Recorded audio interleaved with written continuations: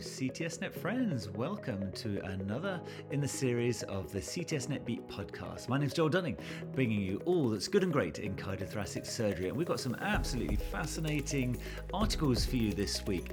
A really good Lancet publication all about the sequence of events in the demise of the first ever human pig transplant as a transplant recipient. Really fascinating. Not often you see a case report of a single case in a Lancet publication, but yeah, I'll tell you more about that. The second article is septal myomectomy, but not through the aortic valve, through the mitral valve. And the third article is all about type A dissections in the under 30s. We've also got some amazing videos for you.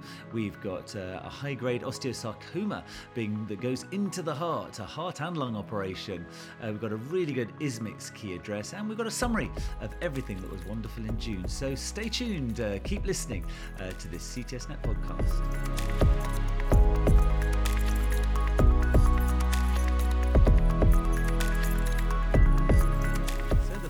Article we've selected for you in Jan's is published in the Lancet. It's by Bartley Griffith, the professor who put in the world's first successful pig transplant into a patient, and Mohammed Mohideen, who is the brains behind it as well, who's also knows so much about the immunology. And they did a really fascinating article in the Lancet, basically documenting the three things they thought that caused the demise of this amazing, groundbreaking patient. So you might recall that the patient was a 57-year-old. He was called David Bennett, and he was there at the University of Maryland, and he was not eligible for a heart transplant. So very bravely indeed, he said that he would be happy to have the first pig genetically modified xenograft, and the US FDA granted permission under its compassionate use system. So they put in the pig's heart and actually did really, really well. His echoes were functioning brilliantly until day 47, got out of hospital, and then there were a series of events that led to his eventual heart failure and rejection. They described the fact that they thought there were some overlapping things, and three things they highlighted. The first one was that Mr. Bennett was really ill. Not surprising if you're not eligible for a heart transplant and very ill. You've got to pick the most ill people to do these things on. But because he had such a poor state of health, he did become quite immunocompromised just himself innately. And this limited the use of some of the anti-rejection regimes that they were planning on using and that they had been using in the preclinical studies. So he was more vulnerable perhaps to a bit of rejection. The second thing is because he got some infections and he was immunocompromised, they used some intravenous immunoglobulins so antibodies basically trying to attack the bacteria, but they actually thought in retrospect this might have triggered an anti-pig immune response, and they showed some evidence of antibody targeting on the vascular endothelium of the pig's heart. So that was number two. And then number three, they have just created a test to look for porcine cytomegalovirus. And they did feel that this pig had latent virus in the transplant, and this may have contributed to the demise as well. And they're now going to test for pig cytomegalovirus. So they do have three things now that they might be able to use in the future to mitigate against this. But great article, really interesting. True rarity to have a N=1 case report in the Lancet, but truly groundbreaking, and congratulations to these incredible pioneers, Bartley Griffith and everybody else there. It really is difficult to be so cutting edge, and congratulations. We look forward to the next time you try that operation.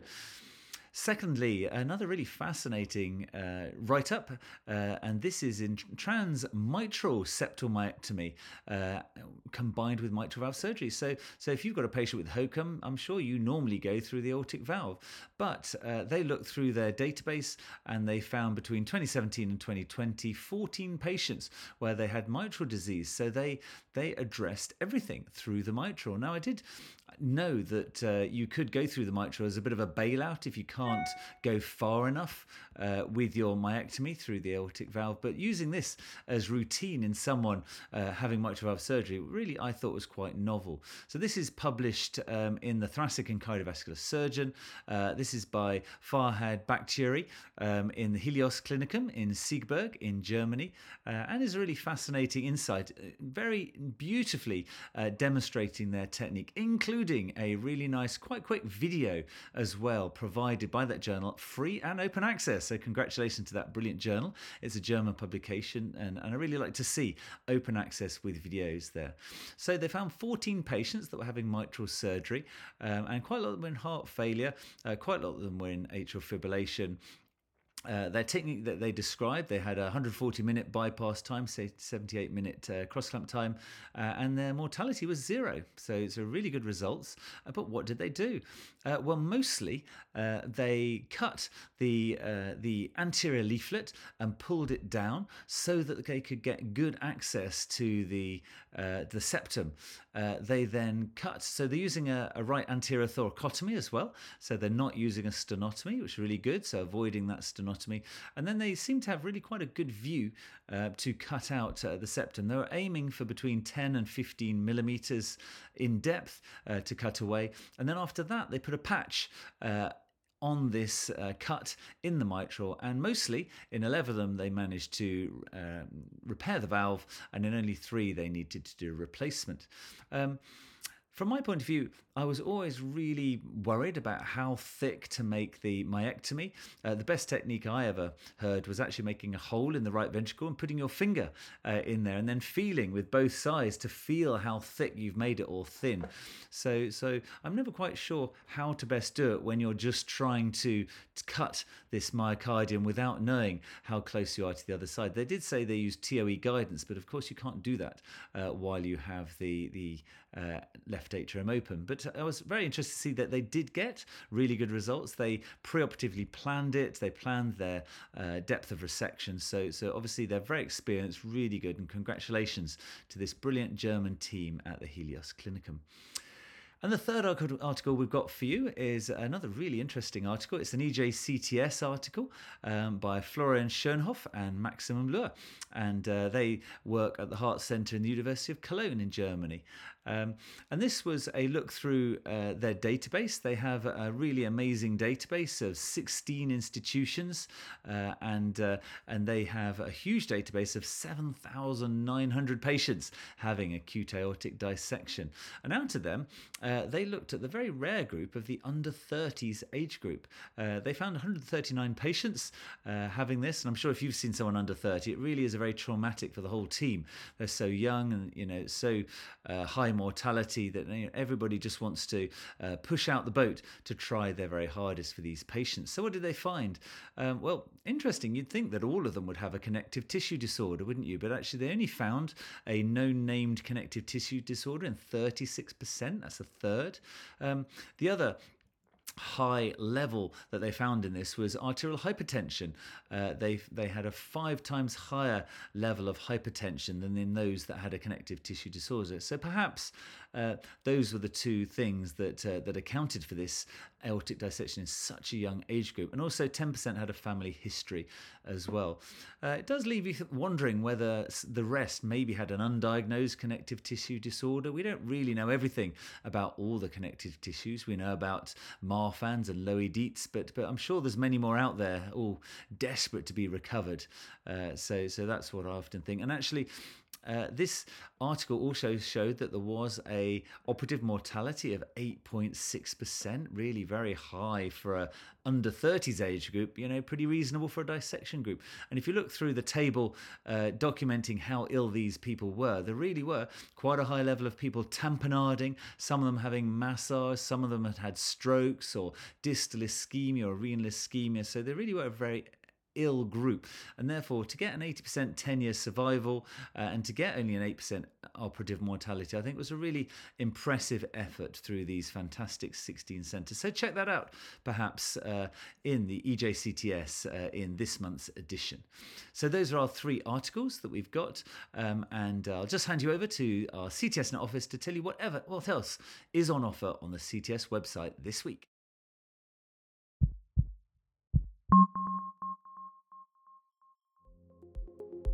Submissions are now open for CTSNet's annual Innovation Video Competition. The competition rewards surgeons at the cutting edge of cardiothoracic surgery with a $1,000 cash prize, a prominent feature on CTSNet, and an exclusive interview with the judges. Submit your videos showcasing creative solutions, novel surgical approaches, and technological advances in CT surgery by August 31st, 2023 for a chance to win. For more information, visit ctsnet.org/innovation video competition.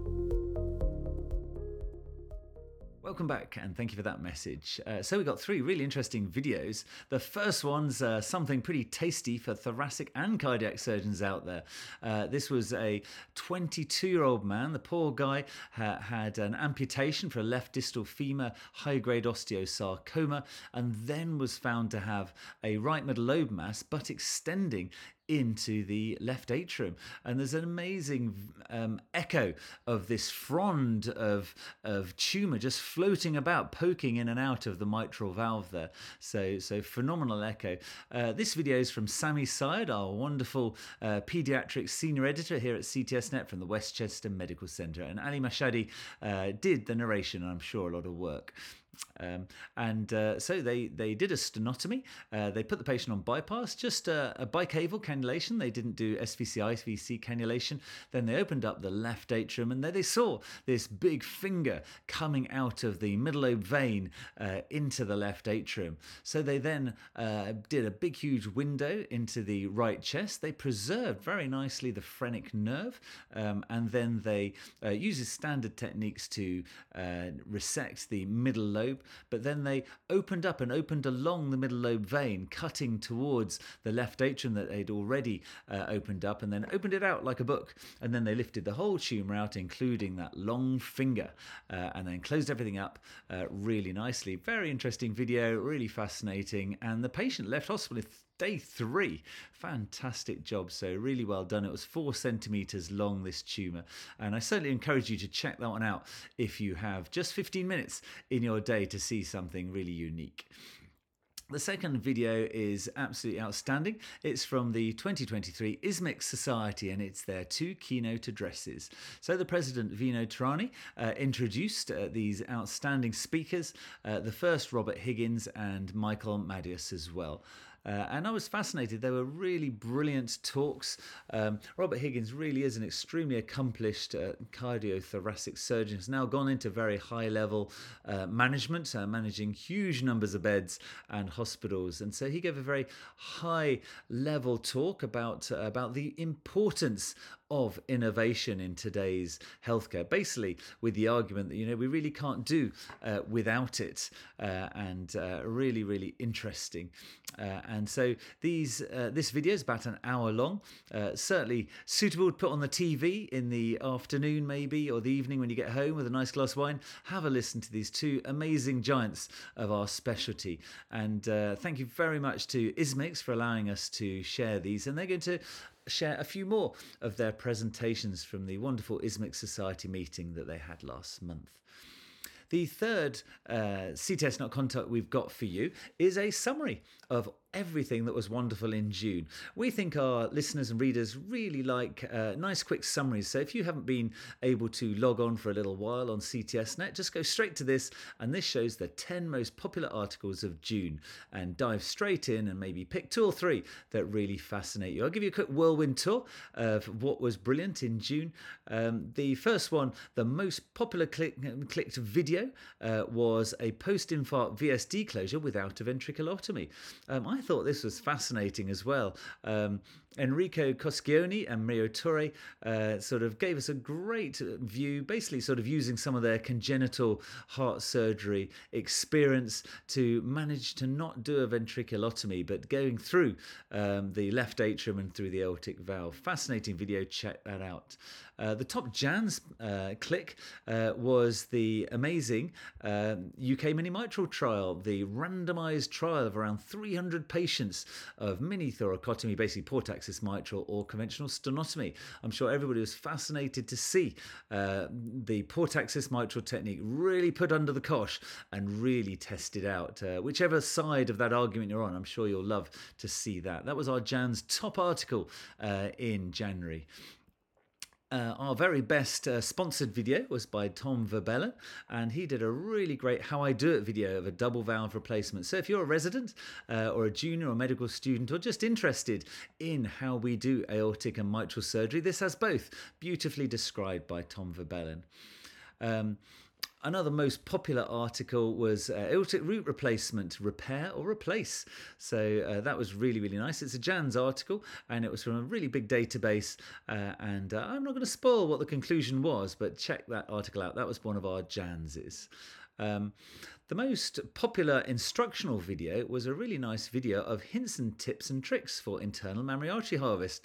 I'm sure a lot of the residents and medical students and juniors had a really good time checking this out. It's only about 15 minutes long and was really popular and I thought did a really nice job of showing those techniques. And a really good one if you're low in experience taking the mammary down, just check that out while you go.